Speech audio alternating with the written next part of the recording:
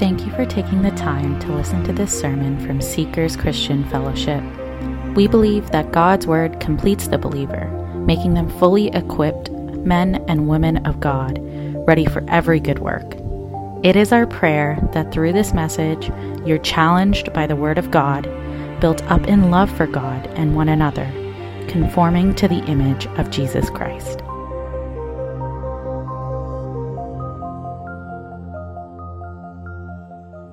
Good morning, everyone, and I just want to welcome everyone this morning, those who are here and those who have joined us on live stream. What a joy it is to come together on a Sunday morning, the house of God, and to be able to come as a family and to worship together.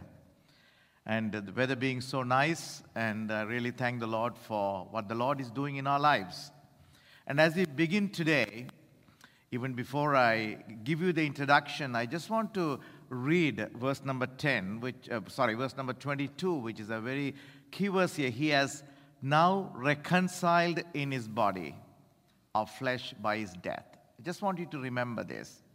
He has now reconciled in his body of flesh by his death, in order to present you holy and blameless and above reproach before him. So as we prepare our hearts and our minds to get into this text today, let us know that he has reconciled.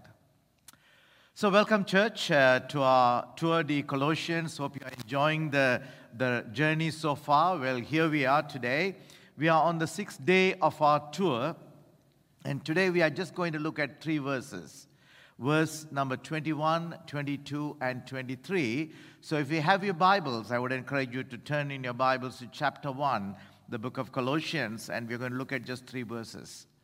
But let me give you an introduction and give you an understanding so that we have a clear picture as we dive into this passage.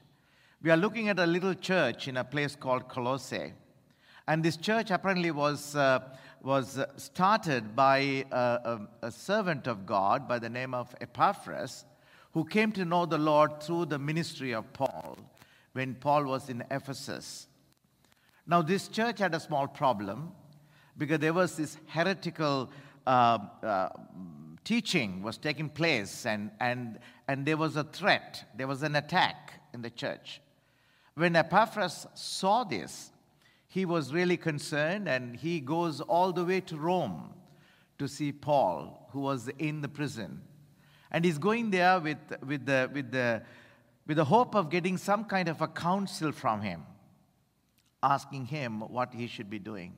So Paul is writing this beautiful letter, an epistle, a letter, and he sends it through another servant by the name of Tychicus, so that this letter can be read and received and read by the saints in Colossae. Now, the whole thing about this heretical teaching stems from 3 elements. One is a false Greek philosophy, and Judaic legalism, and then ceremonialism. Church, if you really be observing the things that are happening today, those are the 3 areas that brings about this heretical teaching even within the churches today. So the whole point here, or the whole issue here, is the denial of the supremacy and sufficiency of Christ. So obviously, Paul's response, as we look at this passage, as we keep studying, is to defend or to establish who Christ is, to talk about his supremacy, to talk about the all-sufficiency of Christ. So in this epistle, when Paul begins this epistle in chapter 1 and 2, he was just greeting the saints in Colossae. And verses 3 to 8, he was giving thanks to the Lord for their faith in Christ Jesus, for their love for the other saints, and for the hope that they have in heaven. And verses 9 to 12, Paul actually writes a prayer. He's saying, I'm praying for your spiritual growth. And Paul spells out some growth markers, and we looked at that. And as we move to verses 13 to 14, Paul is speaking about God who does the qualifying. He qualifies us to become partakers of the inheritance of the saints. And he says that that particular act has happened through the redemption and the deliverance has happened only through his Son, the Lord Jesus Christ. And last Sunday, we looked at verses 15 to 20, where Paul writes about the supremacy of this person of the Lord Jesus Christ. Paul talks about two areas. He says he is supreme over his natural creation, which is the universe, and he is supreme over the spiritual creation, the body.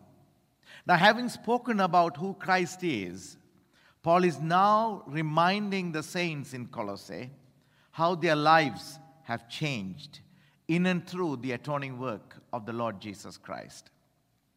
So with this introduction, church, let's read verses 21 through to 23. Now, as you look at verse 21, and you who once were alienated and hostile in mind, doing evil deeds, he has now reconciled in his body of flesh by his death, in order to present you holy and blameless and above reproach before him. Verse 23. And it says,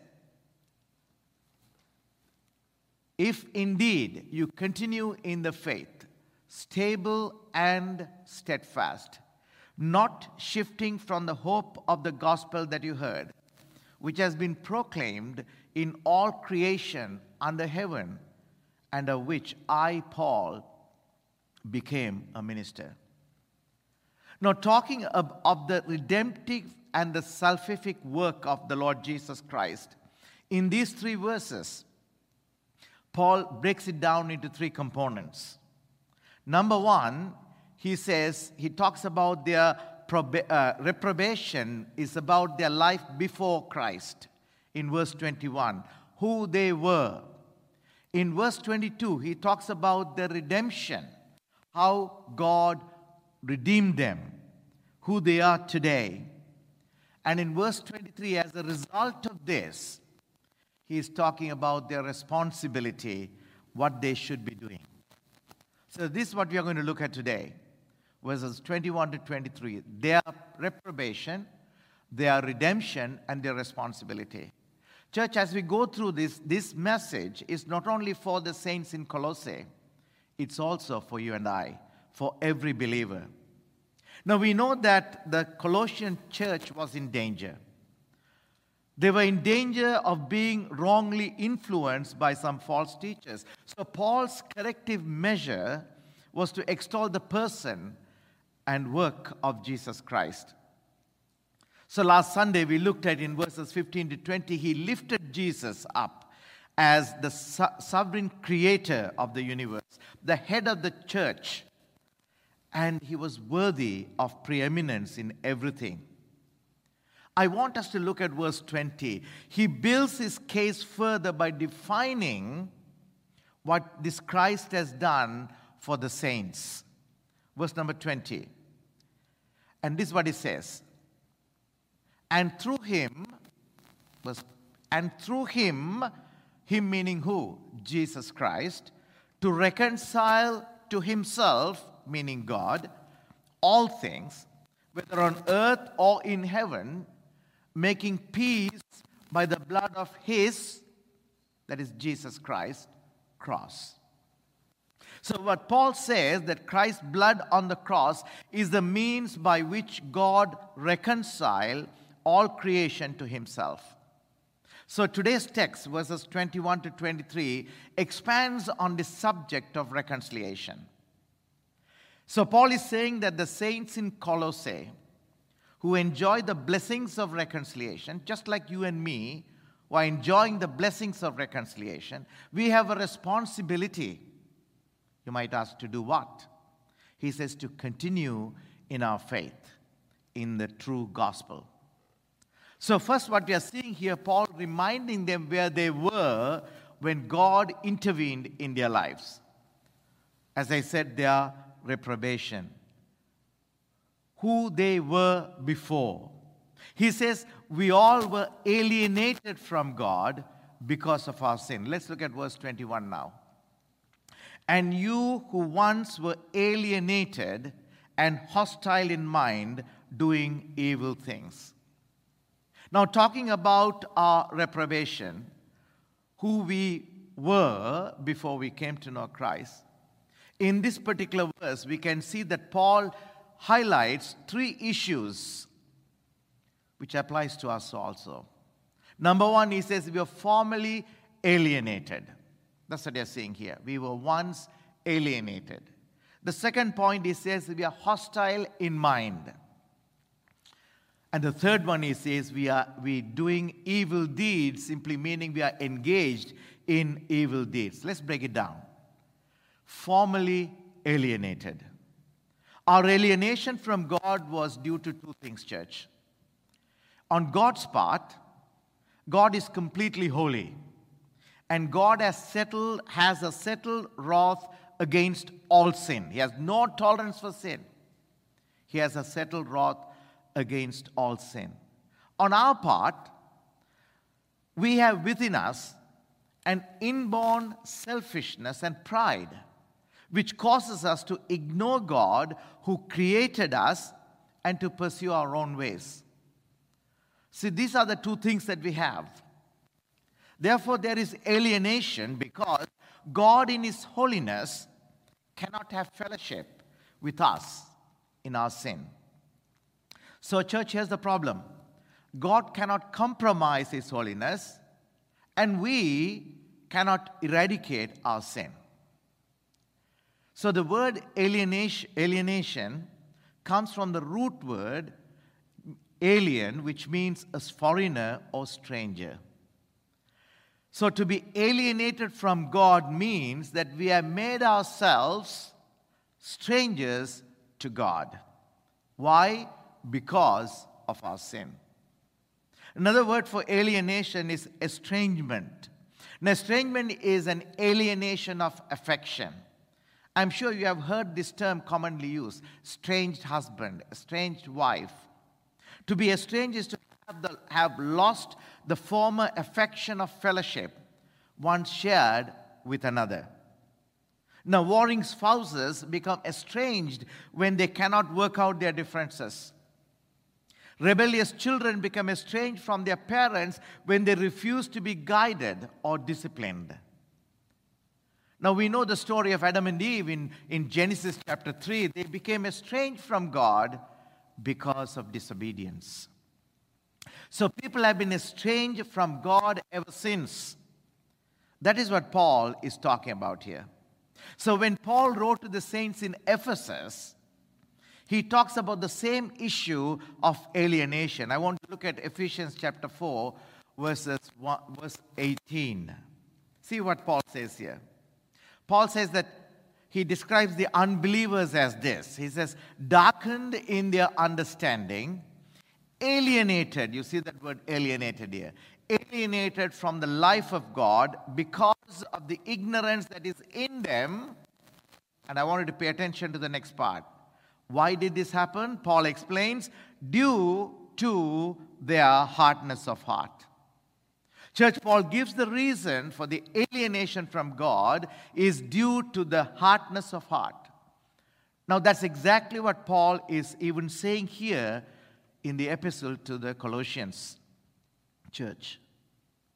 See how Paul presents their state prior to knowing Christ. Let's go back to verse 21. And you who were once alienated and hostile in mind, doing evil deeds. Paul says here, sin begins in the mind and works its way outward that leads to alienation from God.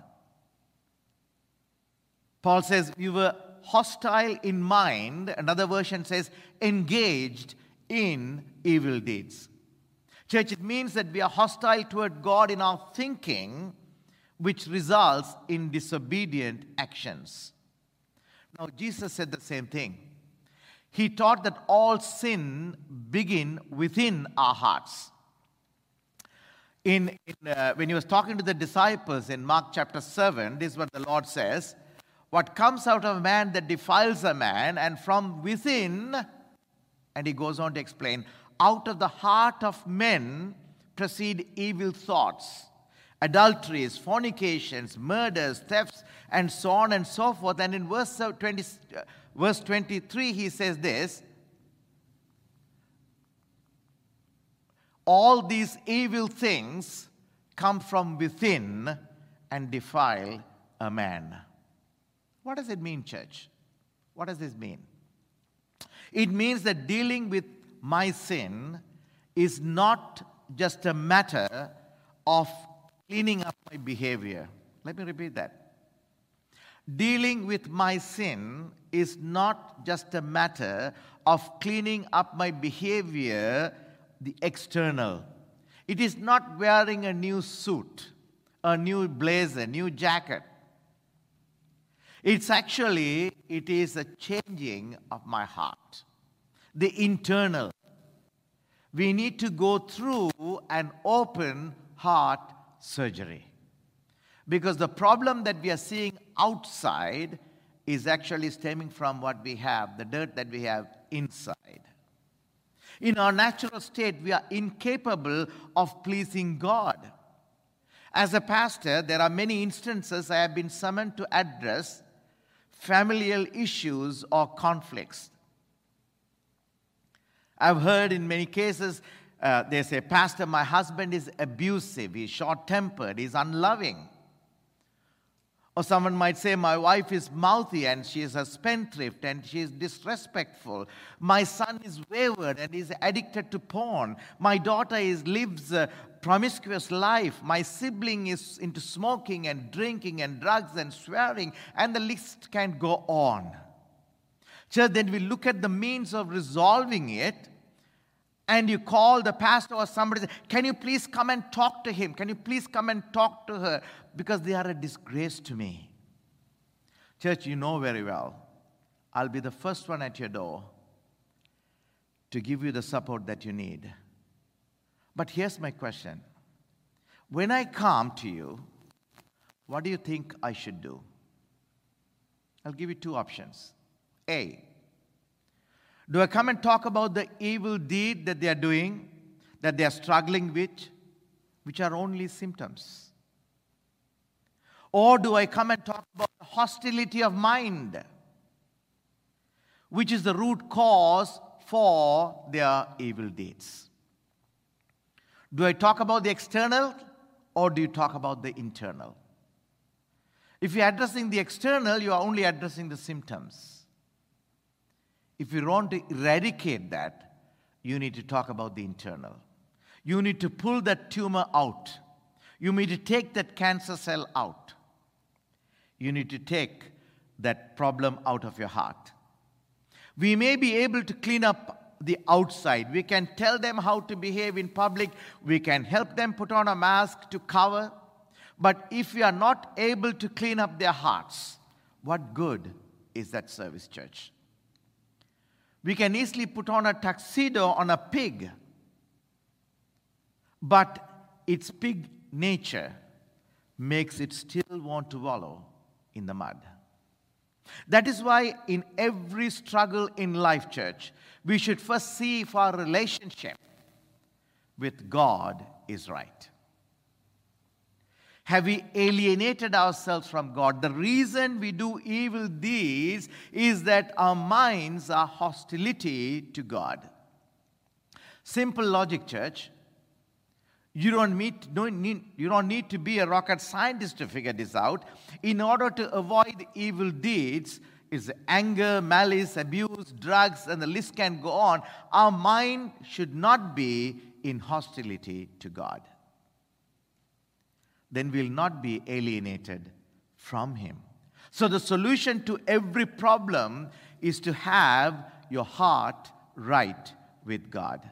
That is why you should be plugged to the church. That is why your child should be active in the Sunday school. That is why your teenager should be growing in the teaching of the Lord with the other youth in the church. That is why the young adults must be committed to being part of the family, learning the things of God.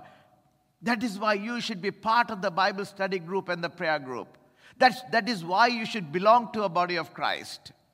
Because the solution is there, but we need to be disciplined to seek after God before it is too late. You may wonder, will it ever happen to me? Will my problem be taken away from me? Will it ever happen to my family? Will I ever be free from this bondage, Pastor? Left to your own, I want to tell you, that would never happen. It'll never, ever happen. I'm not saying that's what Paul says. But I just want to comfort you today. I want to tell very openly, fear not, church. Fear not, father. Fear not, mother. Fear not, children. He has reconciled us. He can break every fetter. He says, come to me, all those who are weary and burdened, I'll give you rest. That's his promise. He is a gentleman. He is standing at the door. He said, behold, I stand at the door and knock. If anyone hears my voice and opens the door, I will come in to him and dine with him and he with me. He will not force himself into your life. That's what Paul is talking about here. So having spoken of their reprobation, who they were, now Paul is moving on to their redemption, who they are today. Look at verse 22 now. Paul says, he has now reconciled in his body of flesh by death, in order to present you holy and blameless and above reproach before him. Let me reassure you, church, as Paul speaks so boldly, the problem that you are struggling with, that issue that brings upon shame on your life, that cause has been surgically removed by him. The heavy lifting is done by God himself. That's what you're saying here. He has now reconciled. Paul says to the Colossians that from the desperate position of verse 21, he says, the Colossians have been rescued. He says, he has now reconciled. That's what he's talking about here. He did it.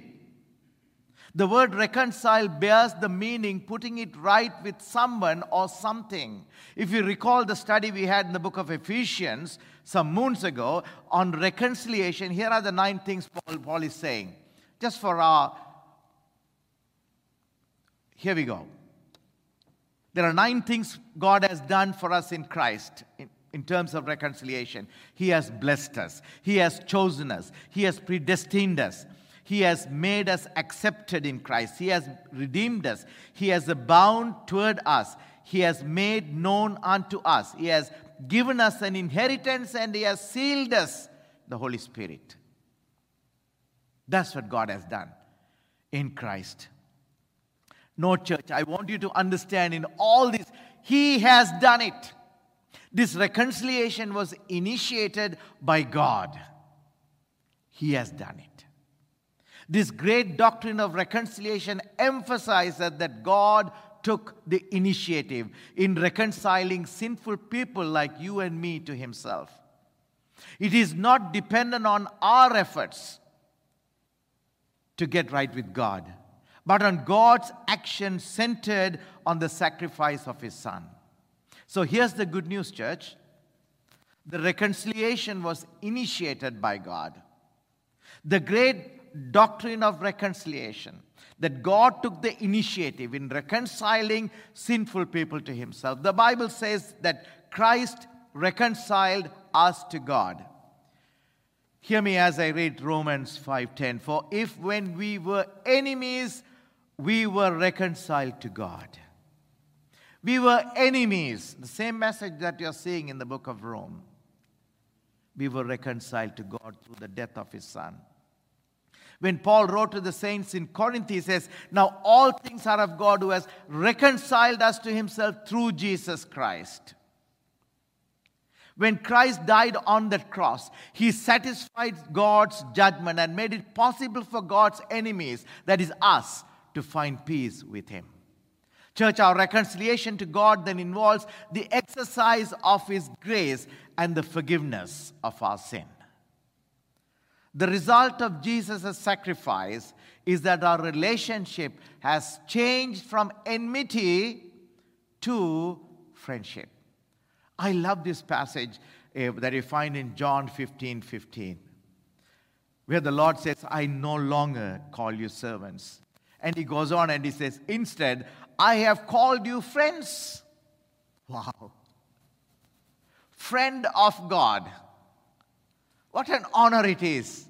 Some of us may not have any friends in this world. But I want you to know, He is your friend when you are reconciled to Him. So Christian reconciliation is a glorious truth, church. We were enemies, but now we are friends. We were in a state of condemnation because of our sins, but now we are forgiven. We were at war with God, but now we have peace that transcends all understanding. That's what Paul is talking about here.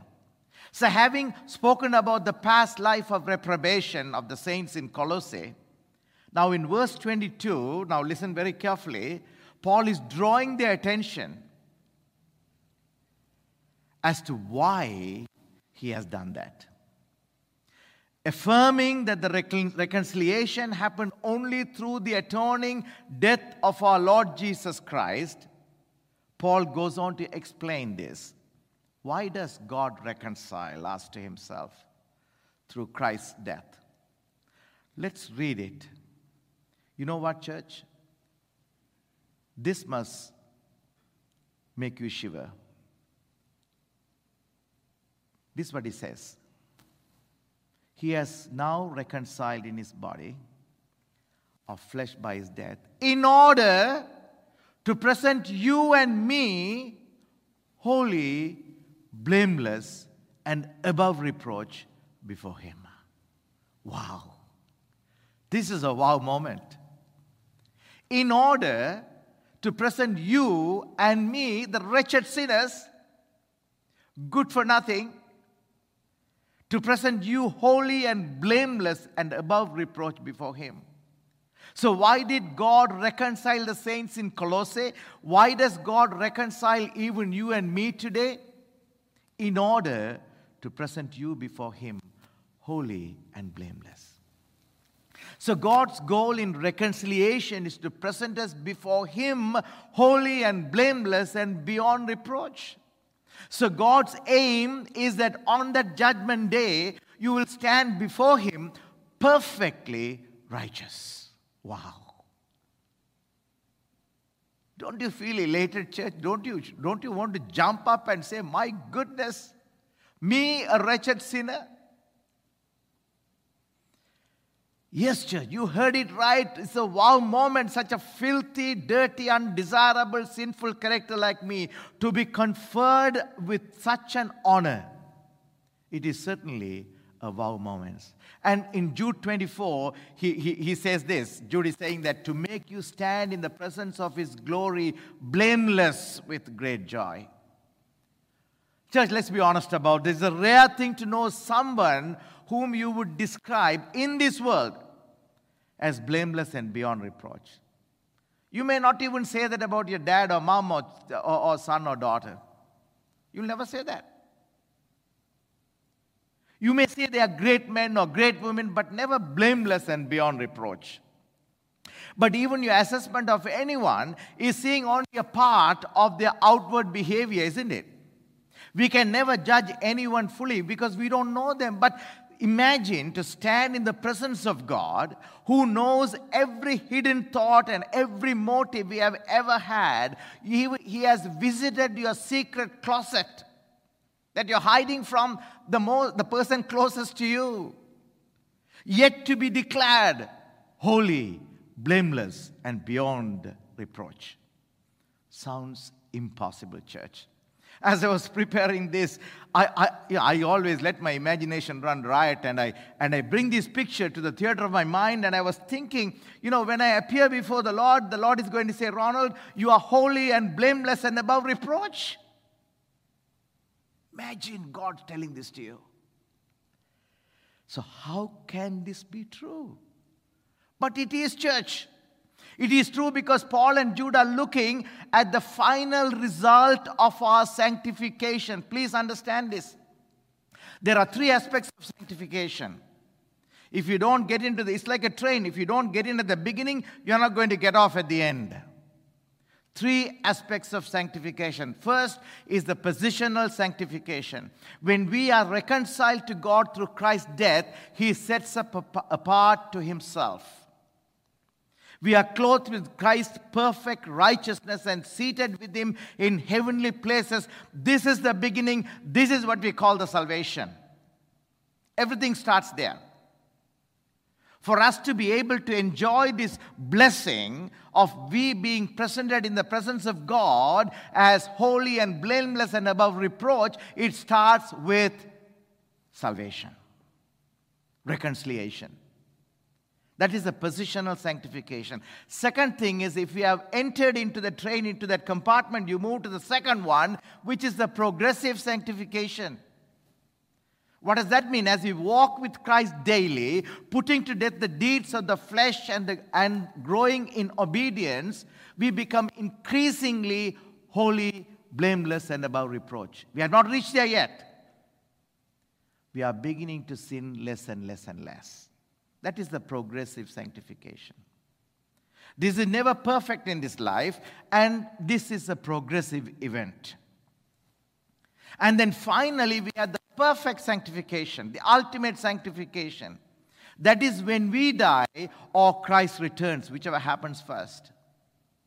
Our sin nature will be completely eradicated. This is perfect sanctification because we will be like Jesus. Look at 1 John 3:2. John is writing, "Beloved, now we are children of God." To whom is he writing? To the believers, to those who have been reconciled. And it has not yet been revealed that what we shall be, but we know that when He is revealed, look at the next one, we shall be like Him. We shall be like Him. We shall see Him as He is, bearing no sin. Wow. That is God's ultimate aim in reconciling us to Himself through Christ. So you might say, wow, this is so comforting, Pastor. This is what a great news it is. I don't need to worry about, I've accepted my Jesus as a personal Lord and Savior. Let me just have a party time now. I'm going to be sanctified. So can I just go around and live my normal life? No, you can't. That's what Paul is talking about in verse 23. In light of this reconciliation, in light of the fact that one day you will be presented in the presence of God as holy, righteous, and blameless and above reproach, there is a responsibility for you. That's what Paul is talking about here. Verse 23. The responsibility, let's look at verse 23 first. If indeed you continue in the faith,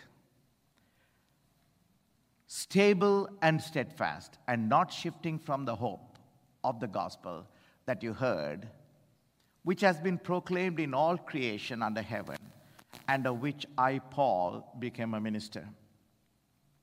So Paul mentions in this verse, I see there are two aspects of our responsibility. Of course, Paul says, if indeed you continue in the faith. Now, Paul is not expressing doubt here, because it is by faith that we have been saved. Paul is not expressing any doubt here, but he is giving us a warning. That's what Paul is doing here. Paul was confident that these new believers would not be carried away by these false teachers, because we see the passage even in the book of Philippians. He who started the good work in us will see to its completion until the day of Christ. He is present with us. He is going to see to its completion. So Paul is saying here, the test of genuine faith is that it preserves by holding to the gospel. That's what Paul is saying here. In verse 23, as I said, there are two aspects of the responsibility as reconciled people, you and me. Let me spell it out first and then I'll explain to you. Number one is verse 23, the second part that you see. Be stable and steadfast, and not shifting from the hope of the gospel that you heard. That's the first one. Be grounded and steadily growing in the hope of gospel. Do not shift from the hope of the gospel. Hold to the true gospel, especially in the face of false teaching. That's the first responsibility Paul is saying. And the second, he says, proclaim the apostolic gospel to all people. Let me break it down now. So the first thing he says here, the first responsibility as reconciled people is that we should be stable and steadfast, not moved away from the hope of the gospel. The foundation for the Christian faith is the gospel of Jesus Christ. We know that. Let me ask you a question. Are you clear on the gospel? Is every one of you seated here and listening from home, are you clear on the gospel? If someone asks you to explain the gospel, how would you do that? If I ask you to turn to the neighbor, turn to the person seated next to you and explain it in 60 seconds, could you do that? Can you support it with the specific scriptures? That is what Paul means here when he says stable, having a clear understanding of the truth of the gospel. There should be no doubt, no questions about what you believe. Let me pose a challenge to you, my church family. I want you to take this challenge personally and seriously. Maybe you should ask everyone in your family to write down what they understand about the gospel of the Lord Jesus Christ. Everyone in your family. Ask them to write it down. And once they have written it down, sit together as a family and ask them to read aloud to each other. Test and see how they are intertwined with the scriptures. Ask questions to see if there is clear understanding. I'll tell you, church, you'll be surprised. You will be surprised. As believers, we have to lay the foundation of a basic understanding of the Bible and its core teaching, especially the gospel. Why? Because, like what happened to the little church in Colossae, the enemy always attacks. Attacks what? The basic truths about the Trinity. How many people have questioned you on that? The person and the work of the Lord Jesus Christ. The inerrancy of the scriptures. Salvation by grace through faith alone. The hope of Christ's second coming and the need for holiness and other key truths. How many people have questioned you? Are you cornered at that time? You are not able to respond? Because as we saw happening during the time of this epistle, there was false philosophy and legalism and ceremonialism have been the constant threats, and even still they are the threat for the Christian community. So church, if you are not grounded and steadily growing in biblical truth, you will get blown away and blown around by every wind of false doctrine that comes along. When you know the truth, you can spot the false teaching easily. That's why Paul says here, not shifting from the hope of the gospel that you heard. What does he mean by that, not shifting? It means not to be swayed by false teaching and should hold to the true gospel, especially in the face of false teaching. We know that throughout the New Testament, there are a number of warnings against false teaching. And almost all false teaching attacks the essential of the gospel. That's why you need to have a clear understanding of the gospel. That is why you need to be firmly grounded. You must be stable and steadfast. Jesus warns in Matthew 24 that in the end times, many false prophets would arise and lead many astray, and that most people's love would grow cold. Church, we are in the last days. We are in the last days. We have been tricked by different philosophies today that even begins to question some of our fundamental faith. But here's what Jesus said at the end. in Matthew 24:13. But the one who endures to the end, he will be saved. How do you endure to the end? Unless you are stable and steadfast in the gospel. So perseverance in the gospel is the test of genuine faith. So encouraging the saints to be stable and steadfast, now Paul moves on to the second one, or the last point. He says, he wants the saints in Colossae to proclaim the apostolic gospel to all people. Look at this, the second part of it. Paul adds concerning the gospel which has been proclaimed in all creation under heaven, of which I, Paul, became, in other words, he was made a minister. I'm sure Paul is exaggerating to make this point here. He says the one true gospel is spreading everywhere. It's proclaimed in all creation under heaven. One true gospel. It's the same gospel that Epaphras preached to you and I preach everywhere I go. The one true gospel has universal appeal. Church, although we need to be very sensitive and wise in how we communicate the gospel in different cultures, but we don't have to modify it or tone it down. The term that you have here, become a minister, it is not a prestigious title. Please don't get it wrong. It is not referring to a special class of ordained clergy. The term minister here simply means a servant. That's what it means. If you have believed in the gospel, you are a servant of the gospel. So obedience is not optional for servants. And when Paul wrote to the saints in Corinth, he says in 2 Corinthians chapter 5, he implies that if you know Jesus Christ as the Lord and Savior, you are his ambassador to this lost world. What does an ambassador do? He is pretty clear about his country that he represents. We are all expected to be clear about the gospel that we represent, that we believe in. So you must see the world around you as your mission field and pray for wisdom to take advantage of every opportunity. So in conclusion, church, Paul is reminding these saints in the little church in Colossae who are facing this heretical teaching. First in verse 21, he was reminding them as to who they were, their reprobation, how alienated they were from God because of the hostility in their minds that lead to evil deeds. Let me pause and ask, how about you? Are you still in that state of being alienated from God? Are you? How do you know that you are being alienated from God? Simple question. If your life is taken away today, how confident are you that you'll be in heaven? If you have an element of doubt, you have been alienated from God. Because only the child of God can enter the house of God.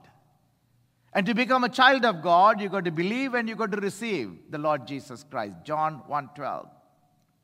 Second, in verse 22, Paul tells them that it is God who reconciled. It has nothing to do with you.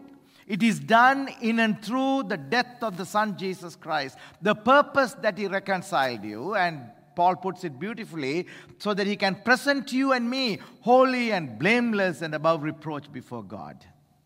You cannot do it on your own. He has reconciled it. Here's my appeal, church. If you have never been reconciled to God by trusting Christ's sacrifice on the cross, that is your urgent need. That is your urgent need. Don't delay because you cannot repent too soon because you do not know how soon it may be too late. In verse 23, he says, in light of this blessing on reconciliation, we have a responsibility. And he lists two of them. First, he says we should be grounded and steadily growing in the hope of the gospel.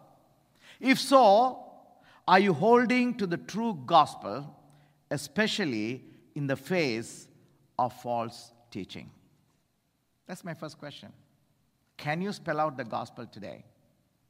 Clearly, intertwining your narrative with the scriptures.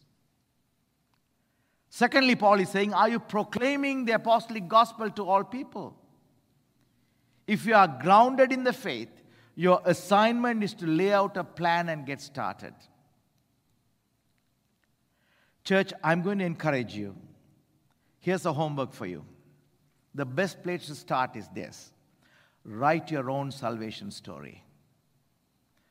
As you know, I've been counseling many couples these days who are preparing for marriage.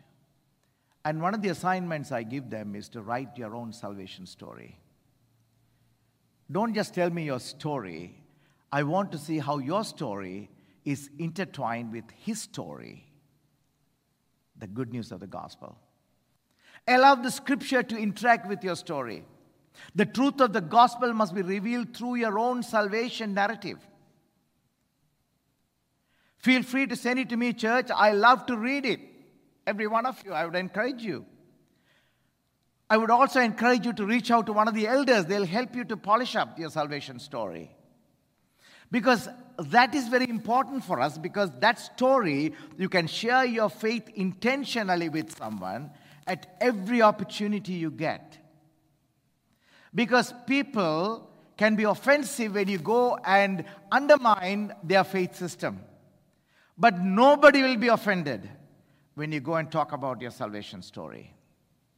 And when that story is intertwined with the scriptures, the word will do its work. Church, if you can't explain the gospel, get some training. Pray for opportunities and do it. As Paul encourages saints in Colossae, remember, church, we who enjoy the blessings of reconciliation, we are responsible to continue in the faith of the true gospel, to become servants who proclaim to the world until he returns or we are called home. Shall we pray? Father, we thank you for this morning. We thank you that we can come together and we can learn from this epistle that Paul has so beautifully written to the saints in Colossae. And as we see, O Master, that these were people whom you have set apart. You have reconciled them. And Father God, as we even examine the life before, every one of us can identify ourselves with the saints in Colossae. We were in a state of reprobation, but you, by your grace, by your love, that you redeemed us. And you have given us a responsibility to hold on to the faith, to be clear in the gospel, and to be able to share the gospel with those around. So help us as we engage in this mission, so that on that day, as we stand in the presence of the Almighty God, that you're going to look at every one of us and you're going to call us holy, blameless, and above reproach. We thank you, we praise you. In Jesus' name we pray. Amen and amen.